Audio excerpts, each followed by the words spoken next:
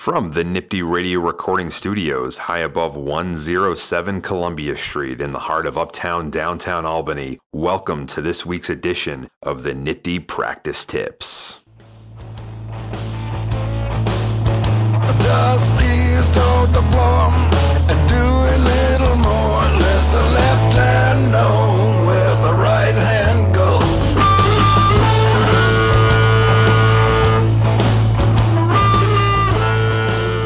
And thank you, Johnny.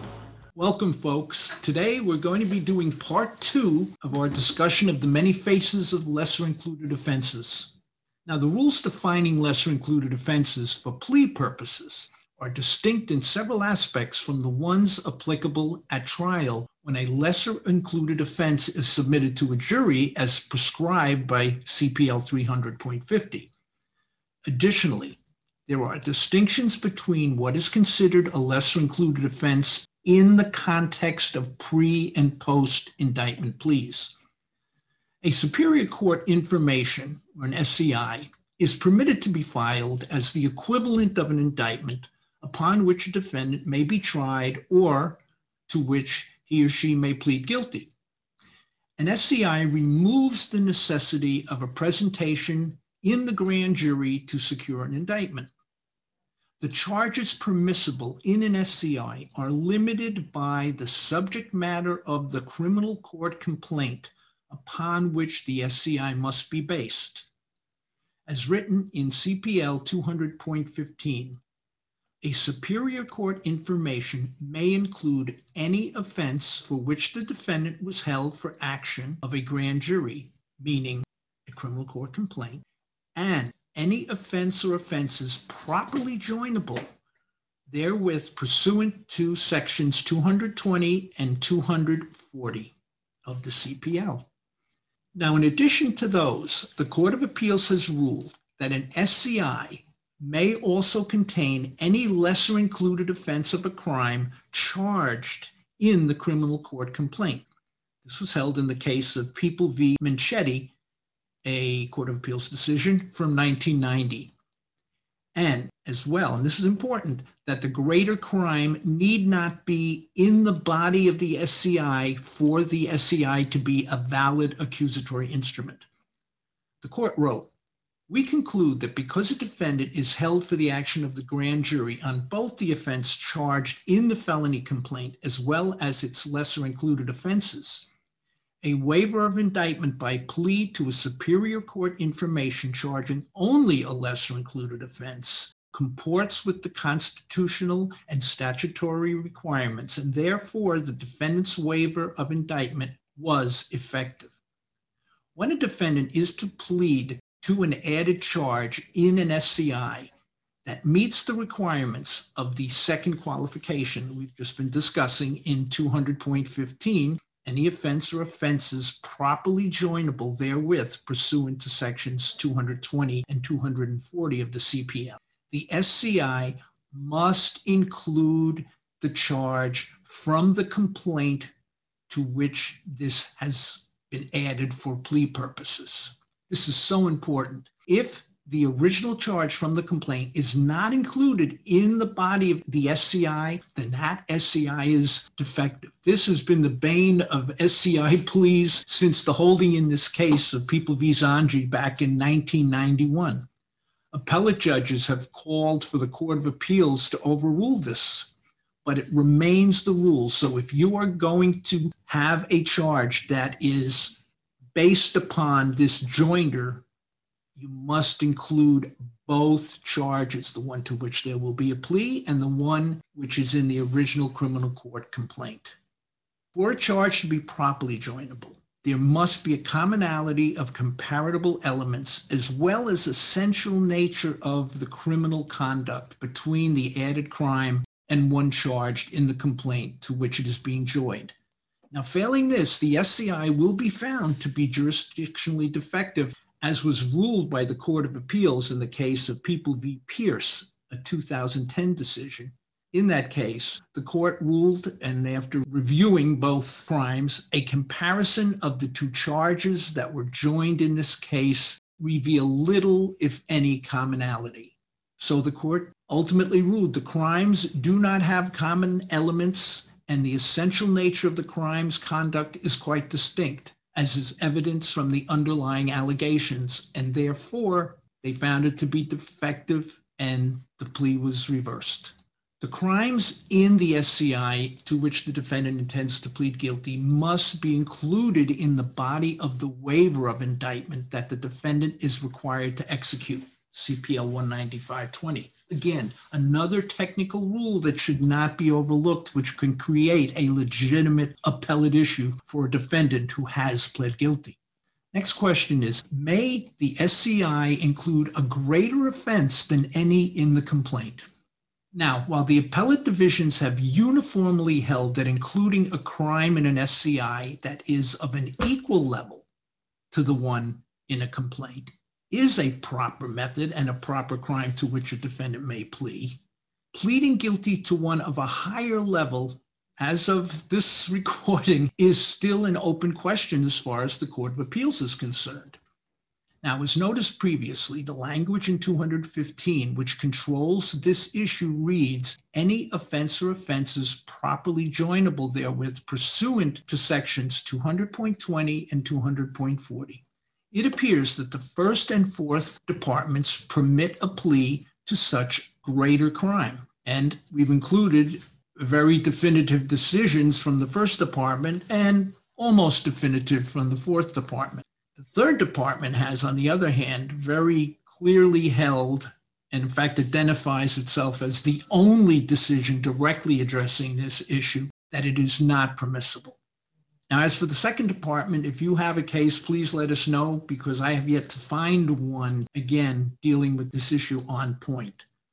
The Court of Appeals has declined to make a definitive decision so far.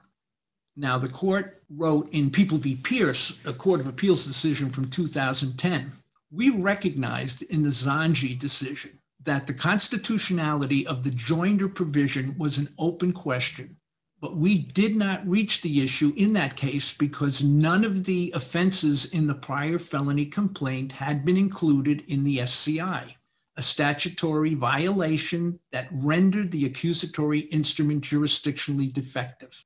Here, where reversal is also warranted on a statutory basis, although on a different rationale, we follow the same course and do not address the defendant's constitutional argument. Now, that constitutional argument is it permissible to have a plea to a higher level crime than one that is found in the foundation accusatory instrument, the criminal court complaint?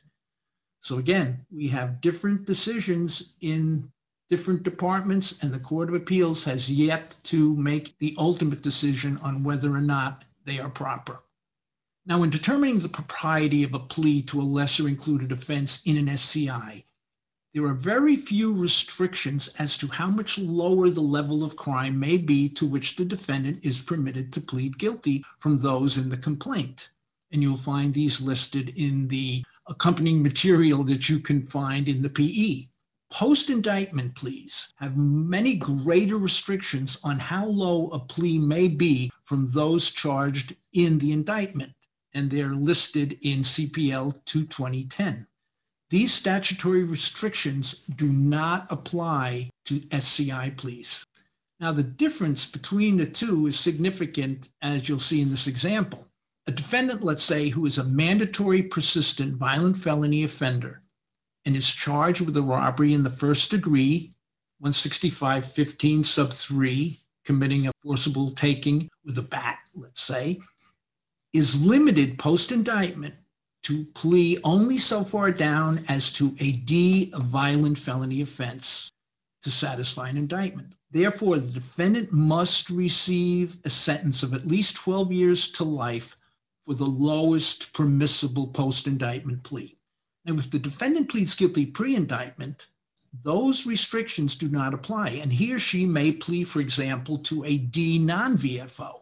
As such, the defendant is eligible to be sentenced not as a mandatory persistent, technically as a discretionary felony persistent offender, which the people are not choosing to file the appropriate paperwork, but rather would be sentenced as a predicate felon. A sentence for such a plea would be 2 to 4 years of incarceration. The only real restriction on a plea on this charge pre-indictment is that it must be to a felony. Any defendant who takes an SCI plea who is a predicate felon must plea to a felony if they are so charged in the accusatory instrument. So you can see the significant difference between pre- and post-indictment restrictions. And that should obviously be a significant part of any plea negotiations that take place pre-indictment. Now, when a case is in a post-indictment posture, there is a special statute, CPL 220.20, that defines additional situations where a crime is considered a lesser included offense for post-indictment plea purposes only. These are exceptions to the general rules of what is considered a lesser included offense at trial, found in 300.50 of the CPL. CPL 220.20 identifies its limited use for post-indictment pleas only within the body of the statute in subdivision 2. Now, an example of one of the rules in this, which ultimately became a rule that is applicable throughout both pre- and post-indictment plea practice, but when the statute was originally written, this was only permissible under the post-indictment rules. But in the case of People v. Green, it has been held where all elements of a statute are the same except for the culpable mental state, that is intentional, reckless, or negligent. A crime with a lesser culpable mental state is considered a lesser included offense of the one with a greater culpable mental state. So example, criminally negligent homicide, an E felony, is a lesser included offense of manslaughter in the second degree, reckless manslaughter. So for those reasons, and based on the decision in People v. Green, not only is it permissible under the 220.20 statute for plea purposes, but now under People v. Green, it can also be added at trial as a lesser included offense for the jury to consider. Now, another significant distinction between permissible pleas to lesser included offenses and those that may be charged to a jury at trial are pleas to non-existent crimes. An attempt to commit any intentional crime is considered a lesser included offense of that crime. So, for example, an attempted robbery in the third degree is a lesser included offense of robbery in the third degree. Any such attempt is one level down in determining the sentencing scope that applies to that plea. Now, there are no cognizable crimes of an attempt to commit reckless or negligent crimes. So unlike the intentional crimes, robbery, assault, burglary, and so forth, if you have a crime, the culpable mental state being reckless or negligent, you cannot have an attempt to commit any of those crimes at trial. Take a look at the case of People v. Foster from 1967 Court of Appeals. The reason for this is you cannot attempt to bring about a result that was unintended in the first place. No such crime may be included in an indictment, nor may such charge be submitted to a jury. These are non-existent crimes for trial purposes, the charging of which in an indictment or submitting to the jury is a jurisdictional defect that would require reversal on appeal, even though the defendant agreed or requested one of these non-existent crimes to be submitted. However, a defendant is permitted to plead guilty to an attempt to commit an unintended result crime for which he or she has been indicted. In taking such a plea, the record must reflect the defendant is aware of such non-existent crime, or that it is not a real crime for which he or she could be convicted after trial, but he or she wishes to take advantage of a reduced sentence permitted by the conviction to this lesser charge. Now, if the defendant requests at trial the submission of a lesser offense, believing it to be a lesser included offense, and the defendant is convicted of that crime, the defendant cannot effectively appeal the error of submitting that crime. Now, we are talking about crimes for which a defendant can be convicted. Such a submission is not a jurisdictional defect. Take a look at the case of People v. Ford from 1984. In Ford, the defendant requested the submission of a grand larceny from the person in a robbery case. Now, grand larcenies basically across the board are not lesser included offenses of robberies. It is, however, a cognizable crime, unlike the attempted reckless, which is not. So, submission of this crime is not a jurisdictional defect. The defendant requesting its submission or not objecting if the people of the court included it or the people requested it waives any claim that this is an error under 300.50. So if the defendant is convicted of a non-lesser included offense, which he or she requests or allows to be submitted, they waive any appellate issue. Now, one final thought on lesser included offenses and pleas. When a defendant pleads guilty to any lesser included or lesser offense to satisfy an indictment, the allocution does not require the same factual specificity that is required when the defendant pleads guilty to the indictment or the top count of the indictment. In the case of People v. Johnson, a Court of Appeals decision from 2014, the court wrote, "Thus, it is highly unlikely the defendant actually committed the crime to which he pleaded guilty. That in itself would not make this plea invalid. When a defendant enters a negotiated plea to a lesser crime than the one which he is charged, no factual basis for the plea is required," and the court goes on to cite two other Court of Appeals decisions. "Indeed, under such circumstances, defendants can even plead guilty to crimes that do not exist." And they cite the previously mentioned People v. Foster. So we're going to stop here. Obviously, there is tremendous amount of additional material through all aspects of lesser included offenses in criminal law. And of course, I invite you to look at them in the practice tips, in the various articles in the Prosecutor's Encyclopedia and so forth. And if you look at the written version of this presentation, you will find any number of links to various useful articles on lesser included offenses. Now, as always, we want to thank our crack producer and man about town, Jonathan Marconi Crispino. And to all of you out there, be well and stay ready, my friends.